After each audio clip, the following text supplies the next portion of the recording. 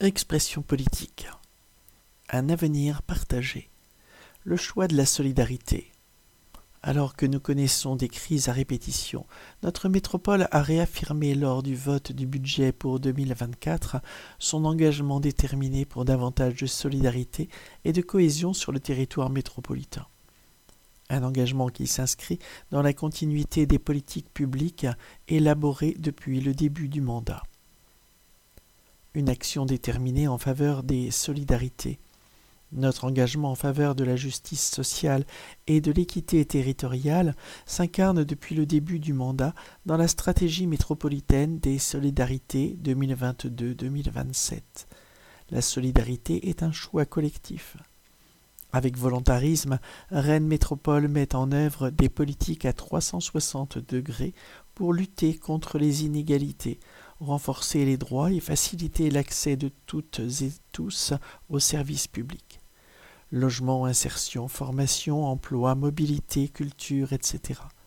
Autant de champs d'action investis par la métropole pour rendre notre territoire plus solidaire, accueillant et accessible, sans distinction et toujours avec une attention particulière aux plus fragiles. Ces actions sont d'autant plus nécessaires que notre métropole doit répondre aux défis de notre époque, à commencer par les conséquences du réchauffement climatique. Et nous savons combien les plus modestes sont davantage victimes des dégradations environnementales, bien qu'ils en soient les moins responsables. C'est pourquoi, pour l'ensemble des politiques publiques que nous menons, pour chaque décision que nous prenons, nous nous demandons d'une part si elle est juste et d'autre part si elle est durable. Un engagement réaffirmé dans le budget 2024 de Rennes Métropole. Parce que la solidarité et la lutte contre les discriminations sont au cœur de notre projet, elles font partie des priorités de l'action publique métropolitaine. Le budget de la métropole pour 2024 réaffirme en toute logique cette priorité et va dans le sens du cap politique fixé en début de mandat pour une transformation écologique et sociale de notre territoire. Alors que notre pays connaît une crise majeure du logement, notre métropole a réaffirmé son engagement historique pour le droit au logement en adoptant son nouveau programme local de l'habitat, PLH. Grâce à ces dispositifs innovants, ce dernier nous donne de nouveaux outils pour lutter contre cette crise. L'objectif est de donner à chacun la possibilité d'habiter où il le souhaite, avec une attention particulière pour les plus modestes, les jeunes, les agriculteurs qui souhaitent habiter à proximité de leur exploitation, ou encore nos aînés dans l'accompagnement de leur parcours résidentiel. L'adoption du plan d'action 2023-2026 Rennes Métropole, Amis des aînés et l'initiative chaque année renouvelée d'appels à commun nous permettra d'ailleurs d'expérimenter un ensemble de mesures pour lutter contre l'isolement des personnes âgées, alors que beaucoup d'entre elles souhaitent demeurer à leur domicile, dans leur logement et leur commune. Le budget 2024 que nous avons adopté réaffirme également notre accompagnement résolu des jeunes métropolitains, particulièrement touchés par les conséquences de la crise sanitaire, précarité, isolement, santé mentale. Notre soutien à la santé des femmes et à la lutte contre les violences sexistes et sexuelles est, quant à lui, à nouveau renforcé dans ce budget 2024, notamment par les financements attribués à la Maison des femmes Gisèle Halimi. Ouverte en novembre 2023, elle constitue un guichet unique dans le Grand Ouest pour accueillir les femmes victimes de violences en leur apportant un appui à la fois médical, social et juridique. Autant d'actions qui résonnent pour nous en ce mois de mars ou du 8 au 21 de la Journée internationale pour les droits des femmes à la Journée internationale contre les discriminations, au lendemain de laquelle nous lancerons une enquête auprès de l'ensemble des habitants de la métropole sur la réalité des discriminations. Nous accélérons les actions pour créer ensemble un monde plus égalitaire et plus juste. Emmanuelle Rousset, vice-présidente de Rennes Métropole, Franck Morvan, maire de Bourbaré, coprésident du groupe Un avenir partagé. Groupe communiste. Manouchian au Panthéon. La France qu'on aime. Avec l'entrée au Panthéon de Missac et Méliné Manouchian, c'est une certaine idée de la France, celle d'un projet politique d'émancipation hérité de la Révolution française et des Lumières, qui a été consacré. Cet acte républicain majeur est aussi la réparation d'une injustice.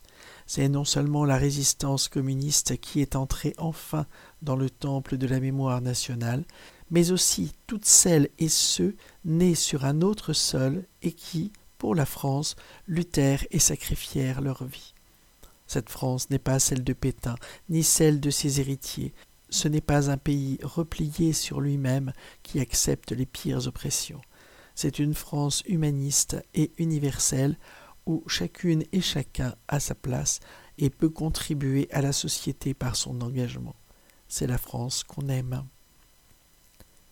Groupe-PCF @ville-rennes.fr 02 23 62 13 84 Facebook élu.e.s communiste Rennes Ville et Métropole. Twitter élu au pluriel PCF Rennes. Michel Demolder, maire de Pompéan, Iris Bouchonnet, Yannick Nadezan, président, Arnaud Stéphan. Groupe écologiste et citoyen. Crise du logement. Nous disons au gouvernement, ça suffit. Construction du programme de logements sociaux Sequoia près de l'Hôtel-Dieu à Rennes. Depuis 2020, la loi SRU oblige les communes en zone urbaine à proposer 20% à 25% de logements sociaux pour favoriser la mixité sociale.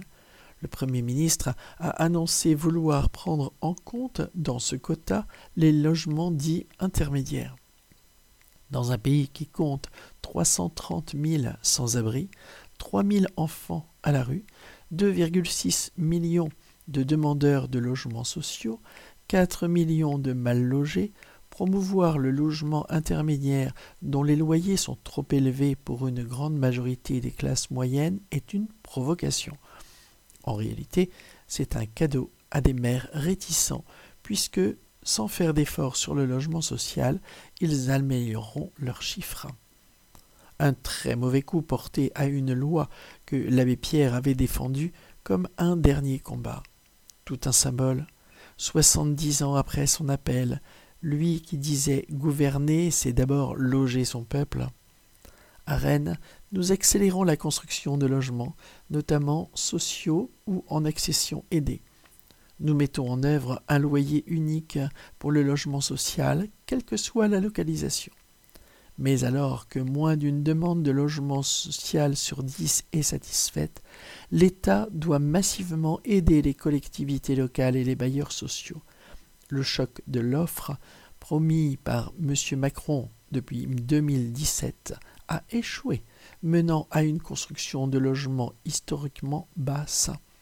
Il est aussi temps que l'État régule le marché du logement, notamment avec un dispositif d'encadrement des prix du foncier, à l'instar de celui expérimenté pour l'encadrement des loyers qu'il faudrait généraliser sur l'ensemble du territoire national. Coprésident-présidente, Valérie Faucheux, Rennes, et Morvan Le Gentil, Béton. Groupe-écologiste @rennesmétropole.fr. Maire et élus indépendants. Agriculteurs, agriculture et alimentation, des défis à relever. Investis dans la vie locale, nous n'avons pas été surpris par le mouvement du monde agricole. Nous connaissons bien les difficultés des agriculteurs de nos communes. Le mérite de cette colère, c'est de remettre enfin tout à plat et permettre ainsi de trouver les bonnes réponses pour notre alimentation de demain. Ce sont des défis mondiaux. Les revendications sont multiples. lourdeurs administratives, absence de respect d'une juste rémunération, loi Egalim, accords de libre-échange internationaux, clauses de réciprocité, questions environnementales, souveraineté alimentaire, etc. Les paysans et leurs représentants ne sont pas forcément en phase sur toutes ces revendications, ce qui rend la situation encore plus compliquée. La diversité des productions et des modes de production est une richesse et une chance. Ne les opposons pas, mais trouvons ensemble les solutions dans un espace de dialogue serein et non partisan. Face à cette crise à l'échelle européenne, des réponses ont été certes apportées par le gouvernement, mais il reste des approximations qu'il faudra éclaircir très vite, sous peine d'une dégradation de la situation. En effet, les réponses ne solutionnent pas le problème des revenus et proposent un retour en arrière sur l'environnement. Nous ne pouvons pas l'accepter car l'agriculture est déjà touchée par le dérèglement climatique. La quantité et la qualité d'eau est un enjeu essentiel que nous devons continuer à défendre. Les agriculteurs ont déjà fait des efforts conséquents et ils savent très bien que nous devons les poursuivre, mais en les accompagnant mieux. Chacun doit désormais prendre ses responsabilités. Les collectivités locales et les décideurs de la commande publique doivent être exemplaires dans le soutien à notre agriculture durable et locale. Or, nous en sommes très loin. Soyons collectivement à la hauteur sur le territoire de Rennes Métropole.